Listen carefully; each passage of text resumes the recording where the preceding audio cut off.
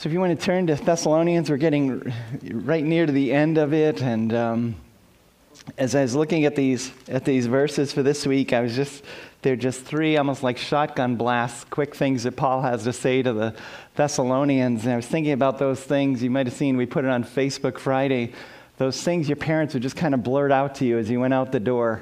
You know, don't forget to pick up your brother. Don't forget to go to the grocery store. Don't forget when if you were the teenage driver, it was typically your father. Don't forget to put gas in the car.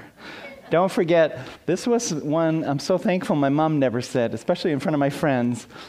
If you're a millennial, you're going to be really thankful you're a millennial. Because I want to see how many of you had parents that would say this. Some parents would say, as they're going out the door, do you have clean underwear on? How many of you? Yeah, I could not believe that. And I finally asked somebody, well, what is up with that? And they said, oh, so if you get in an accident or something bad happens and you have to go to the ER, you have clean underwear on. I'm just thinking, you know how I think if you've been here a while, I'm thinking, you got to be kidding me. Ma'am, my arm is broken. Who cares if I have clean underwear on? Well, it could make me look bad. Who cares how you look? I'm in pain here. Those things that they blurt out. That generation was very much a generation of how did things make them look. And so that was, wow, so a whole lot to unpack there. But just those things that your parents would just say to you, or you say to your kids. This was one that when I became a parent of adult children, all of a sudden I had a much greater appreciation for, call me when you get home. Because, man, something bad might happen to you, and I can't believe that I've suddenly become my mother. Because I did. When Joy and Mark were older and they moved away, I called my mom. She was still alive. I said, I just want to apologize for all those times we forgot and called you like 3 hours later when we only lived an hour away. Because you just get into that. And Joy and Mark, it's about 3 3/4 if things are good. They've got a couple kids, so they got to stop. So that's probably, I'll give you 4 1/4. And then 4 1/4, it is kind of that. Some of you, you're with me. You're just kind of, should we call? Should we just check? You don't want to be that parent. Could you just say, how's the drive? And then it doesn't really look like you're wondering, are you home or are you in a ditch somewhere? So those things, you just say them as people go. These couple of verses that we're in Thessalonians, they're kind of like his little things that he's just shouting out to them as maybe the guys that are with him, Timothy, that he says in chapter 1, verse 1, before they say, Paul, we got to go, wrap it up because we've got to go on our way. And so say what you've got to say. And so here's his blurting out to the Thessalonians. It's 1 Thessalonians 5, and today we're in 16 through 18, just those couple of verses. Rejoice always, pray without ceasing, give thanks in all circumstances, for this is the will of God in Christ Jesus for you. Bam, bam, bam. There. In fact, one of these is the shortest verse in the Bible. You have Jesus wept, that's the shortest English verse. But rejoice always, shortest Greek verse. Just these 3 things that he just blurts out to them, he puts out to them in light of everything that they've been through and their shared history together and where they're at and what's going on right now in their life and in their world. This is what you need to do. You need to always rejoice. You need to pray without stopping, and you need to give thanks in everything. This is God's will for your life. And people wrestle with, I don't know what God's will is for me. And so we talked earlier in Thessalonians, there's just a few places where he comes right out and says, this is my will. And here's these 3 things.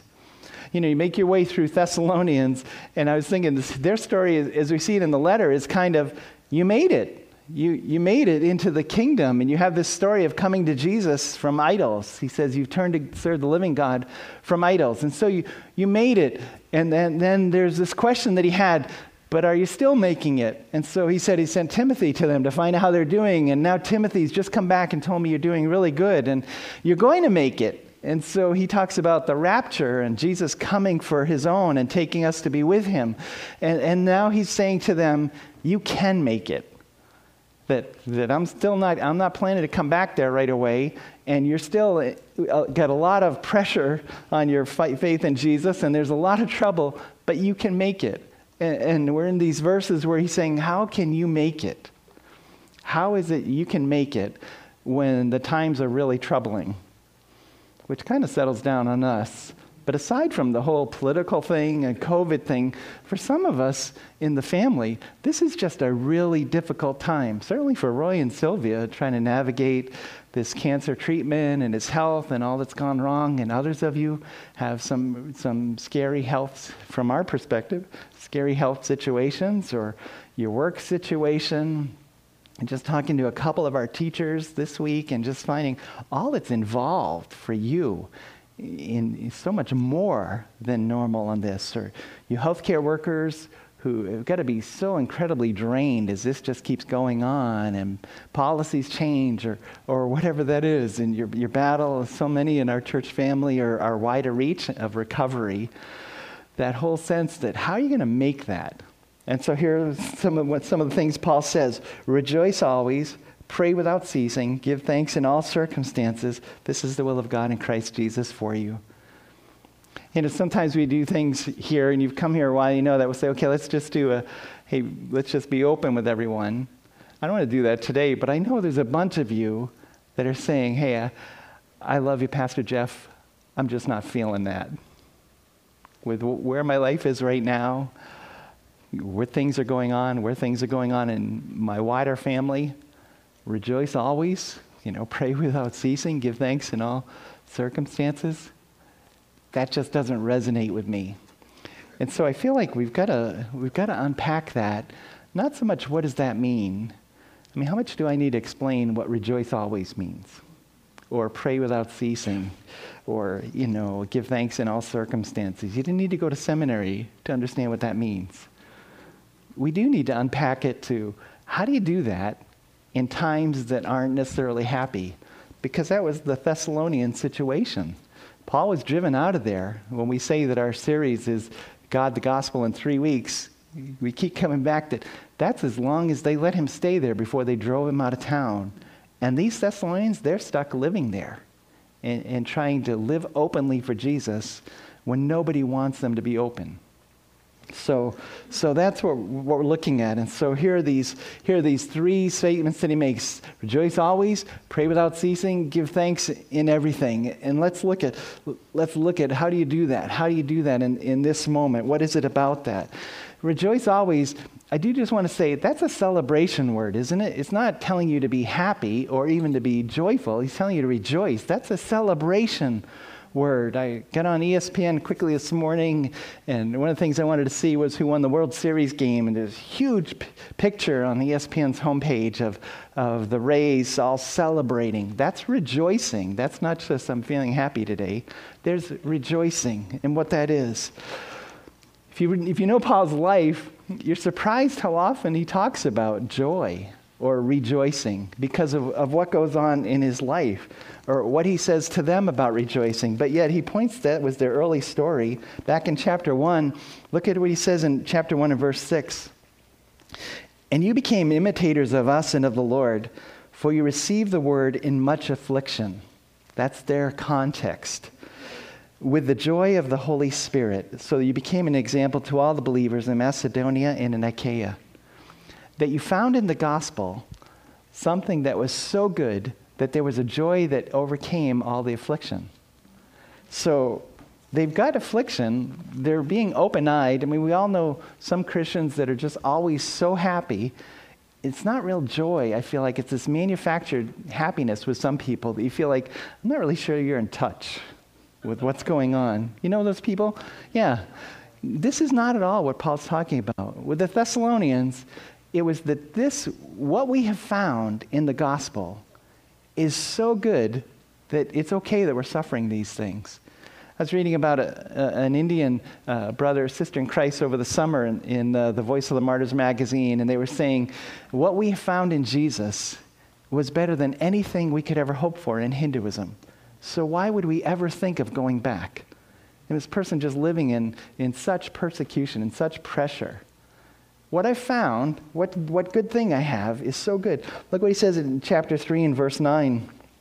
He says, for what thanksgiving can we return to God for you? for all the joy we feel for your sake before our God. So for Paul, here's what's going on in my life. It's kind of crazy, but what's going on in your life, that just is so good that it's okay what's going on in my life. Which is kind of one of the things about that sense of rejoice always, that if you're going to rejoice always, it's going to be because you're okay with it not being about you. There's people who seems their life verse or their life mantra is, but what about me? What about me? When do I get some good stuff? Or when do I get things to go right in my life? That if you've decided to wrap your life around something that's bigger than you, or like we just watched, Tyler and Crystal do before you, or what Max shared with us, if our lives are dedicated to God and what He's doing in the world, then there's this sense of, okay, God, if I can be a part of that, if I can be part of something big, if I can be part of you bringing people to Jesus so their forever is changed, or of you doing something in someone's life so there's a breakthrough, if I can be a part of that, it's okay. Amen. The other stuff will be okay. There'll be a joy tapped into that's bigger than just what's happening when my car starts today. What will the people at work, will they be good? I'm talking about your work. The people at my work are always good. Yeah, so, I got to be careful in those things, yeah. So, Paul, when he talks about joy, he's living in the real world. 2 Corinthians, and we've talked about that, such a church that gave him such a, and yet he says to them, I'm acting with great boldness towards you. He's kind of confronting things between them. I have great pride in you. I'm filled with comfort. In all of our affliction, I'm overflowing with joy. Because it's not just about what's happening in my life. That's not the only thing that's important there. You're tied to something bigger than you are, more important than just your life. It goes beyond those things. And so he says to the Corinthians earlier in chapter 4, he says, but we have this treasure. We have this treasure of Christ living in us. We have this treasure of the gospel in jars of clay to show that the surpassing power belongs to God and not to us. We're afflicted in every way, but we're not crushed. We're perplexed, but we're not driven to despair. We're persecuted, but we're not forsaken. We're struck down, but we're not destroyed. He's just letting them know this is normal life for me. I love the Phillips paraphrase. He says in that last one, we're knocked down, we're just not knocked out. So he keeps going. He says, we're always carrying in the body the death of Jesus, so that the life of Jesus may also be manifested in our bodies.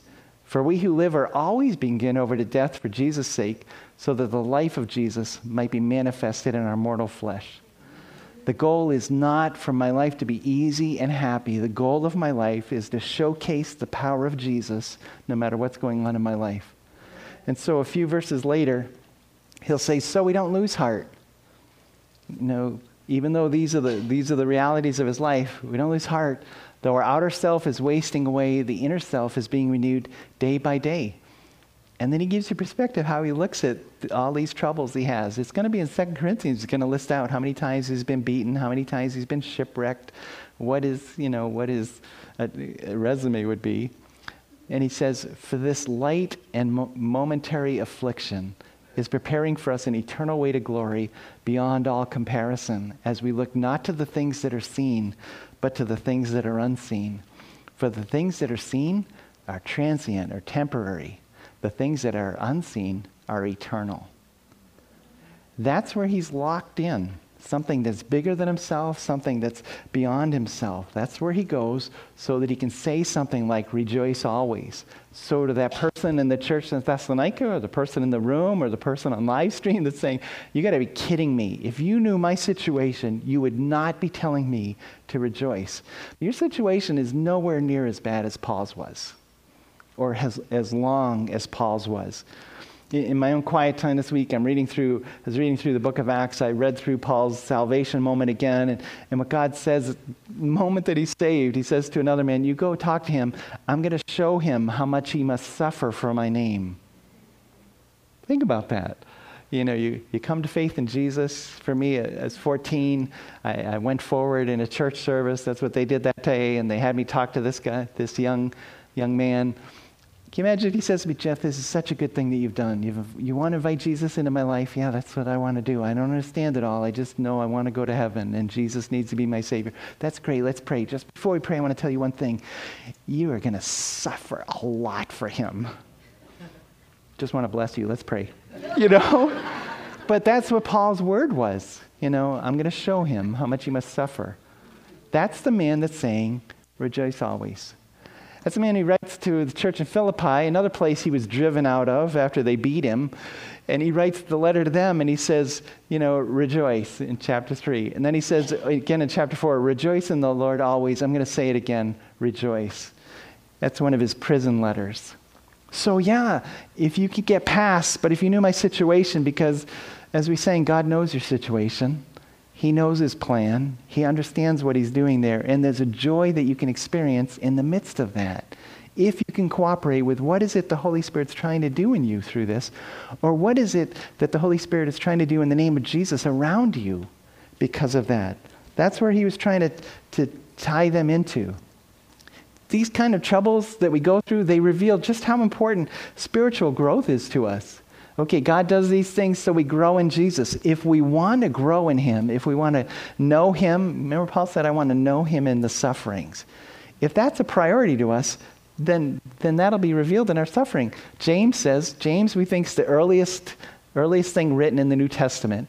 So for him to say in the first couple of verses of his letter, hey, trials of all kinds, lets you know what was life like in those days.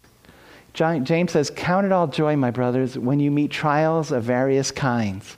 For you know that the testing of your faith produces steadfastness. And let steadfastness have its full effect, that you might be perfect and complete, lacking in nothing.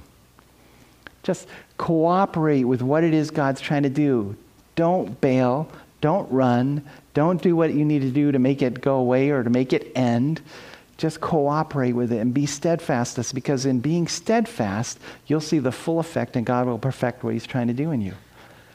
Peter writes his first letter. It's all about suffering.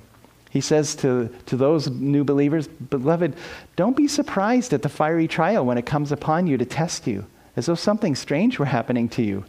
But rejoice insofar as you share Christ's sufferings, that you may also rejoice and be glad when his glory is revealed.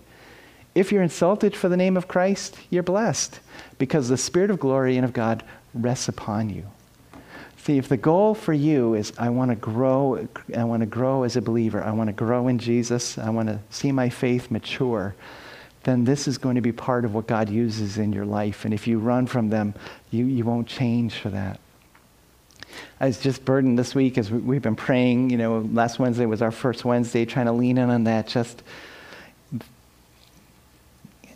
I want to say this carefully, just that there are some of us who are struggling with the same things you were struggling with when I first came here. There are things you would love God to change about you that you were hoping God would change about you a long time ago.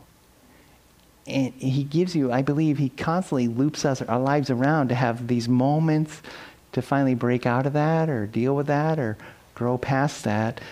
And we're just afraid or distracted or whatever that is. We don't allow that. So here it is.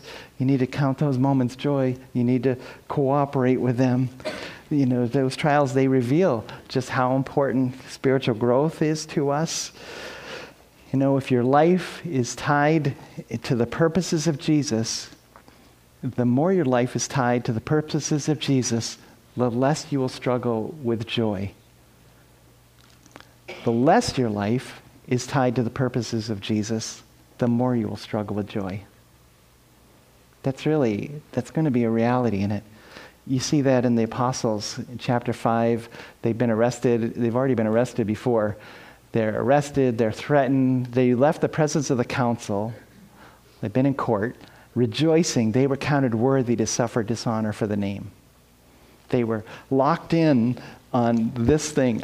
God is allowing us to participate in what he's doing. This is his purpose. And so we're not struggling with joy. Or Jesus would say to us in Jesus would say to us in John 16, the night before he's rejected and humiliated and suffers an injustice in those court systems and then tortured and killed, the night before that, see, also you have sorrow now, but I'll see you again, and your hearts will rejoice, and no one will take your joy from you. No one will take your joy from you. He's not talking about heaven. He's talking about the resurrection. That when you see me, and when you know that I'm alive, and when you know that I'm at work, then nobody's going to take that joy away from you. You can give it away, but nobody will take it away from you. Hey, one thing to notice in Thessalonians is this is a command. Rejoice always. It's a command. Warren Wiersbe, he's such a good writer. He says, this is a command. Of course, every church has its doubting Thomas and its gloomy Gus. And we got to throw in negative Nancy because she finds her way in as well. Every church has that.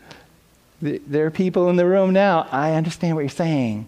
It just, whatever that is, that's you trading your joy away. That's really what that is. I told some of you in the past, we had a man in our church in Maine who was a retired pastor who was such a proud pessimist. He said to me one time, I'm a young pastor. I don't know anything. I had that, I would say sometimes that numb happiness. I was just so happy to be there and convinced God was going to do great things and everybody's going to celebrate that. And why would we ever have a problem? That's kind of where I was. And so Mr. Gowdy says to me, he says, well, I'm a pessimist, And I said, Mr. Gowdy, I've heard that. And he said, you know what a pessimist is? And I said, what's that? He said, it's an optimist with experience. So that's kind of where he just lived. I mean, my heart went out to him. You just lived in such negativity. I remember him saying to me, he'd pastored, faithful. God, I don't know, I guess he's a godly man. Everything else about him was godly. He pastored in these little Maine towns, for much of his life. I remember saying to him one time, I can count on one hand the number of people that came to faith in Jesus in my ministry. And I remember thinking, last thing I was talking about, I have always got a sarcastic answer ready. But I remember thinking, Mr. Gowdy, I might have a clue on what made that a challenge for people when you were there, Every church has them. But that's not who you are. For you, those of you that say, I struggle with negativity, good, struggle with it. And put it behind you, because that's not the filling of the Spirit. The filling of the Spirit is love and joy and peace. And those of you who just see, but this season is just so overwhelming, then you've got to dig deeper into the Spirit. You've got to dig deeper into the Scripture. You've got to dig deeper into the body of Christ. One thing that I think a couple of years ago really struck me, these letters are written to church families, and we take these commands personally. Like this is God's personal letter to you. It's not. It's his personal letter to us. And if we're going to be obedient, it's because we obey these verses as an us. So he says to them, rejoice, rejoice always. It's just letting truth overtake your troubles. I don't want to say just like, come on, no big deal. It's a huge deal for some of you with the things that are going on. But it's not elusive. It's not elusive. There's that forever coming. That forever moment that will be worth everything. Isn't that what Jesus says? I'm going to see you. But then eventually, he says, I'm going to wipe every tear from your eye away. And heaven is going to be a place of such incredible, eternal joy. Those of you women who've been through childbirth, what an awful experience. And so many of our husband stories made it so much worse for you. It's really sorry about that again, yeah. I was telling Alexis, I think it was this week, a little bit about when Joy was born and some of the things I did. And I think the word of the Lord she had for me was, are you kidding me? But then you have this baby and it's all worth it. It's so worthwhile, this baby that you have. Or you go through, those of your students, you go through finals exam, and that's a terrible week. But then you've passed, and you're on to your next semester, you graduate. Or our little grandchildren, Bella and Luke had their flu shots a few weeks ago, and Joey and Mark didn't tell them until they were out driving to the place, and they get their shots. That's a terrible moment. But minutes later, all Luke could talk about was this lollipop. And he wanted to get home and show Sadie the lollipop. And I think we hear in the background, you can show Sadie, you just can't share it with her, but the lollipop. If we can just wrap our minds around that we have these light and momentary troubles. But on the other side of them is something we're going to be so glad we stayed steadfast through. So he says to them, rejoice always. He says to us, rejoice always. Are you going to make it through whatever you're going through? You will if you don't lose your joy, if you continue to rejoice. You will make it if you can pray without ceasing. He's not saying, and we know this, he's not saying just to pray on and on and on and on. We've all been in prayer services where you think, wow, this is long. I got to tell you, I've been praying sometimes and I've had the Holy Spirit say that to me. You're just going on here. One time I felt like the Holy Spirit said to me, you keep going, I've finished. Literally, I heard that in my head. I think, what do you do with that? You stop. That's what you do. So obviously, he's not saying that. He's talking about this connection, that you have a constant connection, an awareness with God, that at a moment, you can just bring, something comes to mind, someone comes to mind. Tonight, later this afternoon, you're watching the Patriots. All of a sudden, Roy comes to mind. You know how much he loves the Patriots. And you just, God, I just want to pray for Roy. Pray you just strengthen him. That's praying without ceasing. You're just constantly connected. You're constantly aware of how dependent upon God you are. You're in a conversation, and suddenly you realize, God, hey, if there's something you want me to say in this conversation, give that to me. That's praying without ceasing. It just goes on and on. You're constantly in touch. D.L. Moody was such a simple person. I think I was telling you recently, he only had a 6th grade education, so he has all these great lines that are not polished. But Moody said one time, some people's prayers, they need to be cut on each end and set on fire in the middle. they're long and there's nothing to them. So Paul is just telling us, just stay connected. Just stay connected. See what Ephesians says when it talks about just this constant bond that we have. He says, praying at all times in the Spirit with all prayer and supplication. To that end, keep alert with all perseverance and making supplication for all the saints. Did you notice this in that verse? He's covering all the bases for us. You just stay connected in prayer. Those of you that wrestle with, I just don't pray well. That's like saying you don't talk to your children well. You're just talking, you're just communicating what's in your heart. There is no well. The well is usually people that pray professionally, but God would much rather just hear you pray what you're praying. I remember hearing Howard Hendricks' tape one time, and he was talking about this new guy that was saved, that he led to Christ, and then he got him to come to a Bible study, and they're going around, saying, why don't people pray? And so he nudged this new believer, and this guy says, hello God, this is Bob. I just came to meet you the other night over at the Johnson's house on, Main Street, 355 Main Street. Last Thursday night, it was about 7:30. I just want to tell you, I'm really thankful that you saved me, and I love you. Amen. We're all sitting there laughing like, yeah, God knows. He was there. He remembers. He knows where the house is. But you think, how much did God love to hear that? Just pure, not worried about anybody else, just you and me. So that sense that so many people wrestle with, I just don't pray well. I would never go to prayer meeting because I don't know how to pray. I don't want to embarrass myself. Usually those people, you challenge us more than anyone else because you just get up there and you just pour it out. You just say it the way you're feeling it, which is the way that it's supposed to be. The best way to cultivate joy is staying in touch with God through prayer. Because as you pray, the Holy Spirit's going to remind you of His promises, of His nearness. You're going to sense, sometimes when you pray, you're just going to sense you're in His presence. But don't use that as a gauge. I think the evil one can give us these feelings sometimes just so that we'll get disheartened when we don't feel that. What is it that makes us not pray? Some of you that maybe you used to be super faithful to praying or to prayer meeting and you kind of dropped off. What gets in the way there? Remember, Jesus told us not to stop praying. He tells a story about the persistent widow. It says in Luke 18, He told them a story so that they would pray and not lose heart. Isn't that one of the reasons we we just kind of give up on prayer. We'd never say that way. You just prayed for something so long and it didn't change. Or you just watched someone hurt or struggle and nothing changed. And so somehow it just eroded.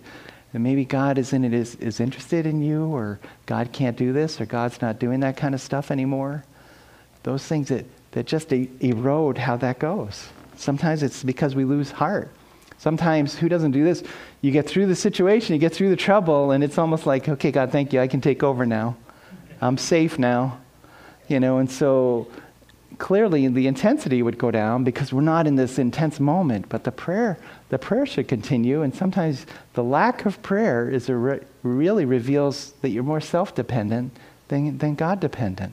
So Paul tells them, you keep on praying, because if there's one thing you need in Thessalonica, it's to keep praying. If there's one thing we need. Sometimes there's just sin in your life, and so it's kind of hard to talk to God when you know He has something He wants to talk to you about.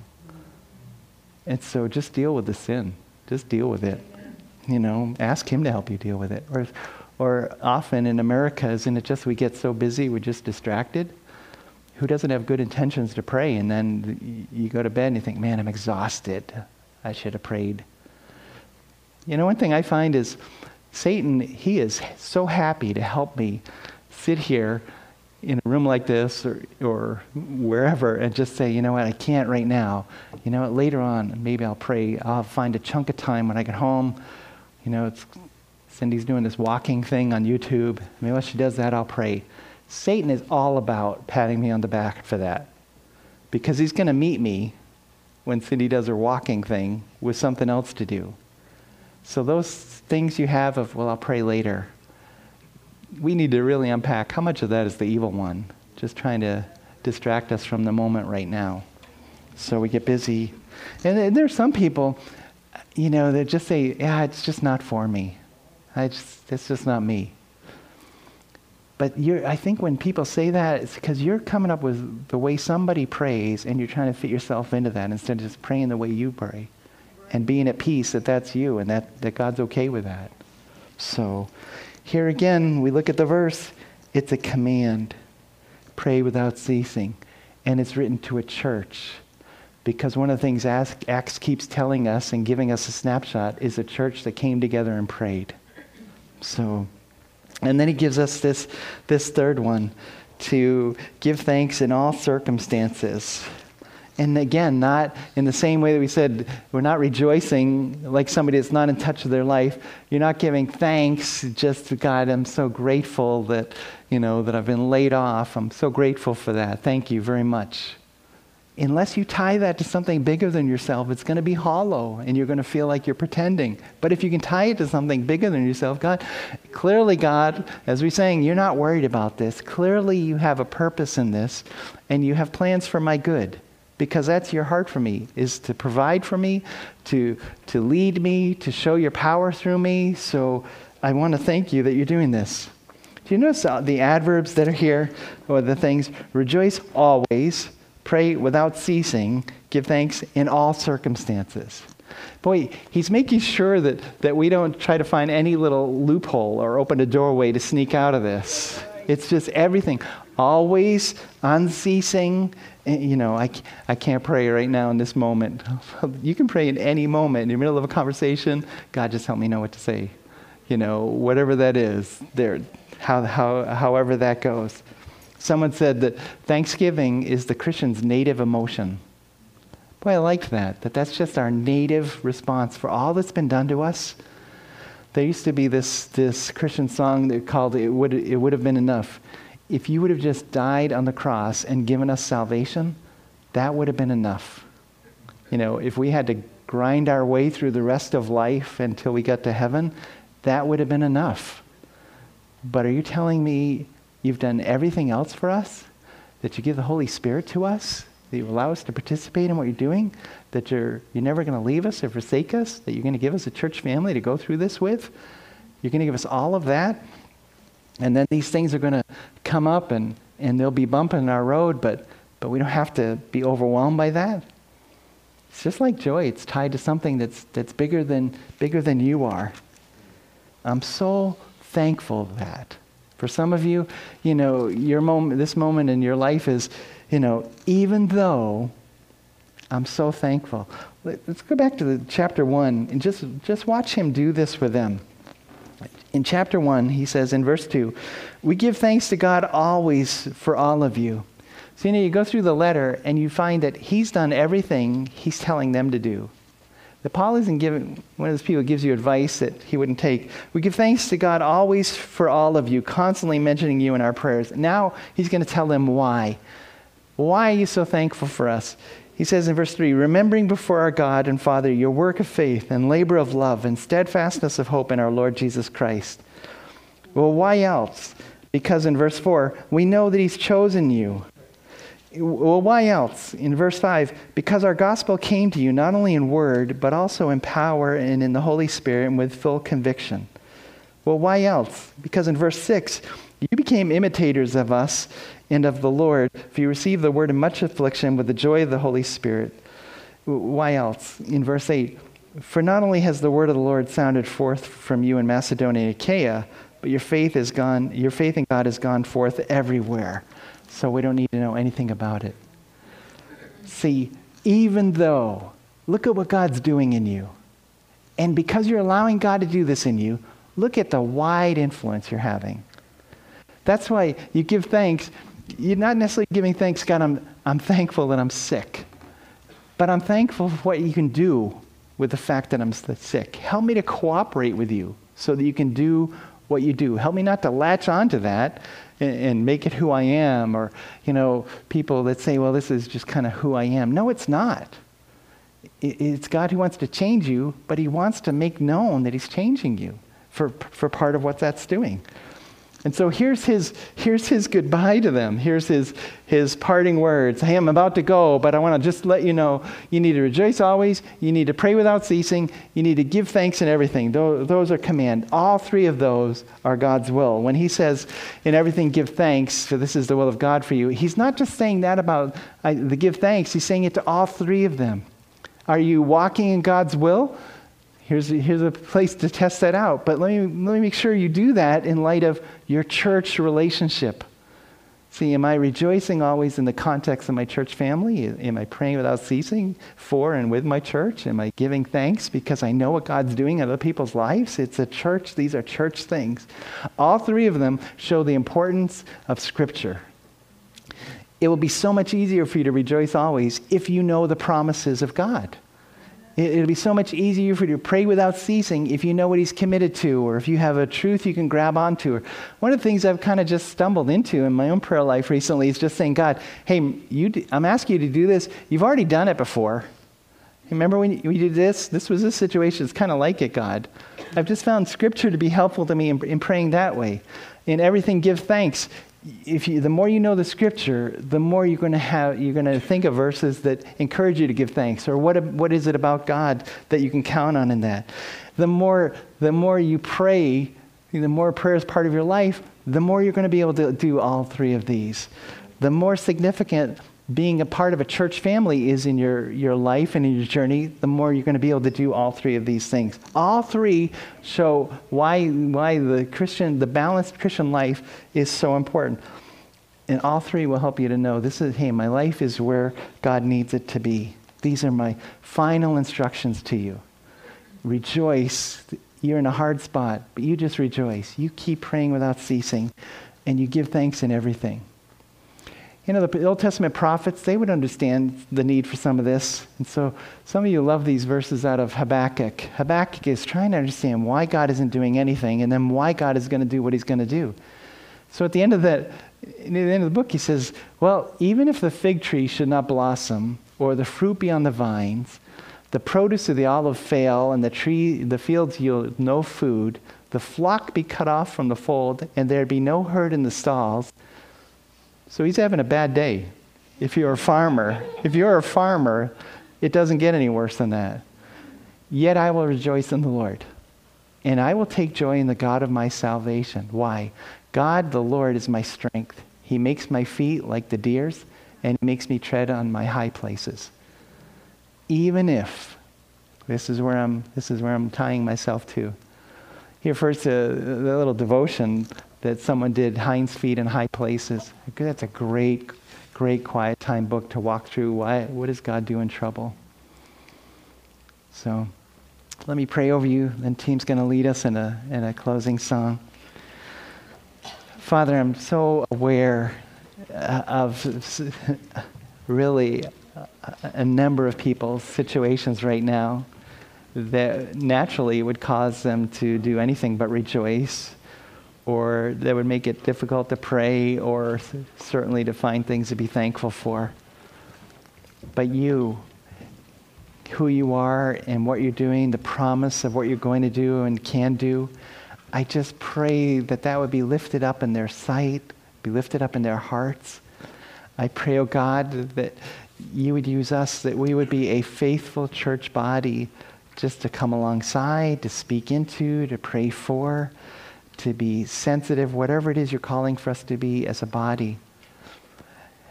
God, I cry out to you for those in the church family who need to allow us to be a body, who need to allow people to get close enough to walk through something with them or to speak to them. I pray that you would be the one who takes down walls, the one who holds people in the room when so often, as soon as we finish that song, they're gone. I pray you'd help us to be church family.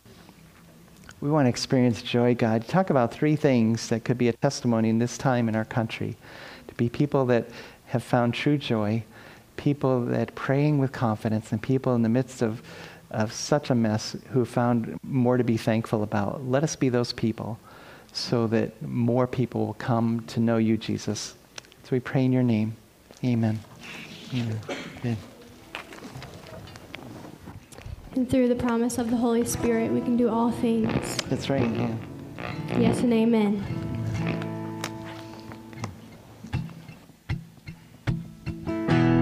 Let's stand and sing one last song today.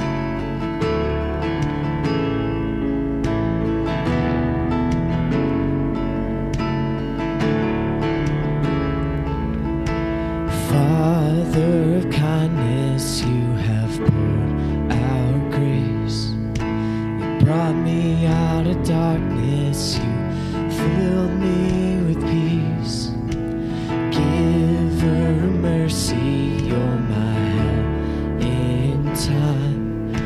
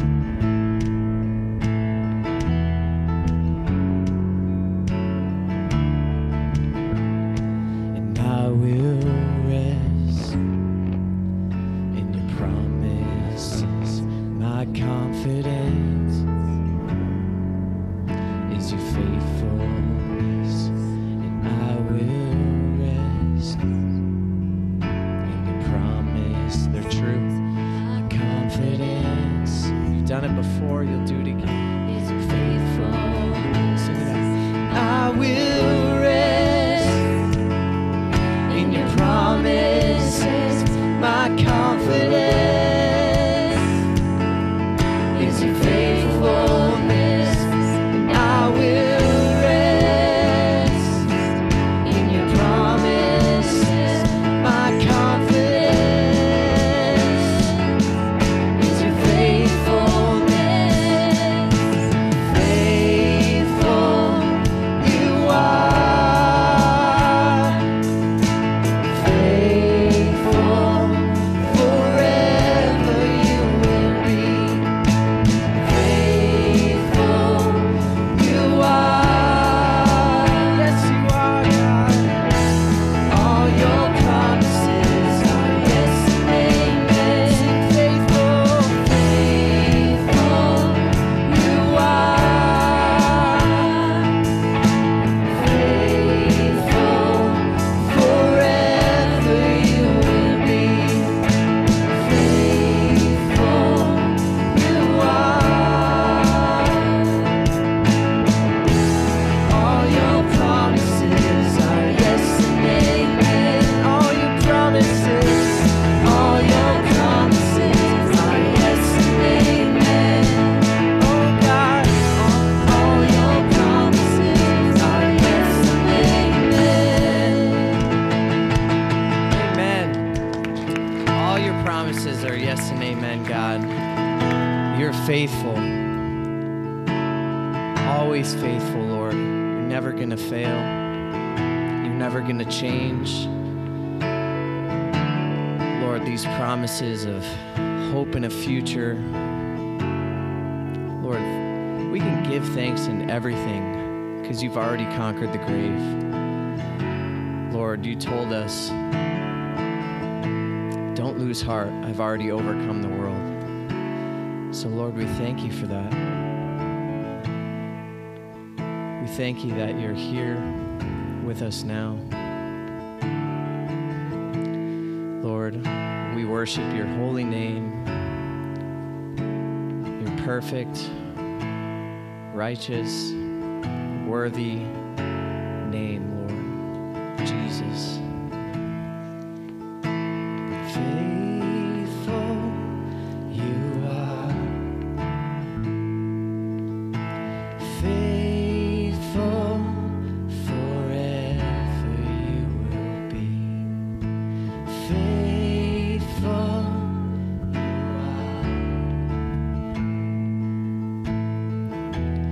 are. All your promises are yes and amen.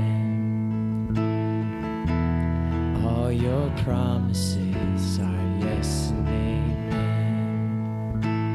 Faithful you are. Sing that out to him.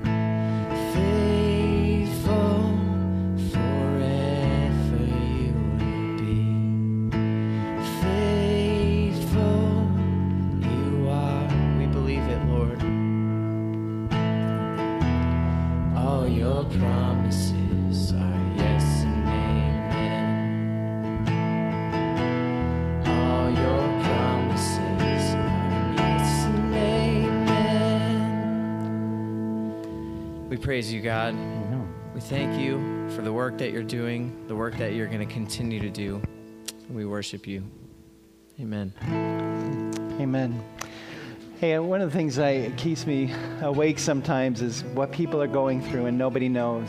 So just having preached that, Pastor Ted and I are just going to stay up here. If you'd like us just to pray over you, we're so glad to do that.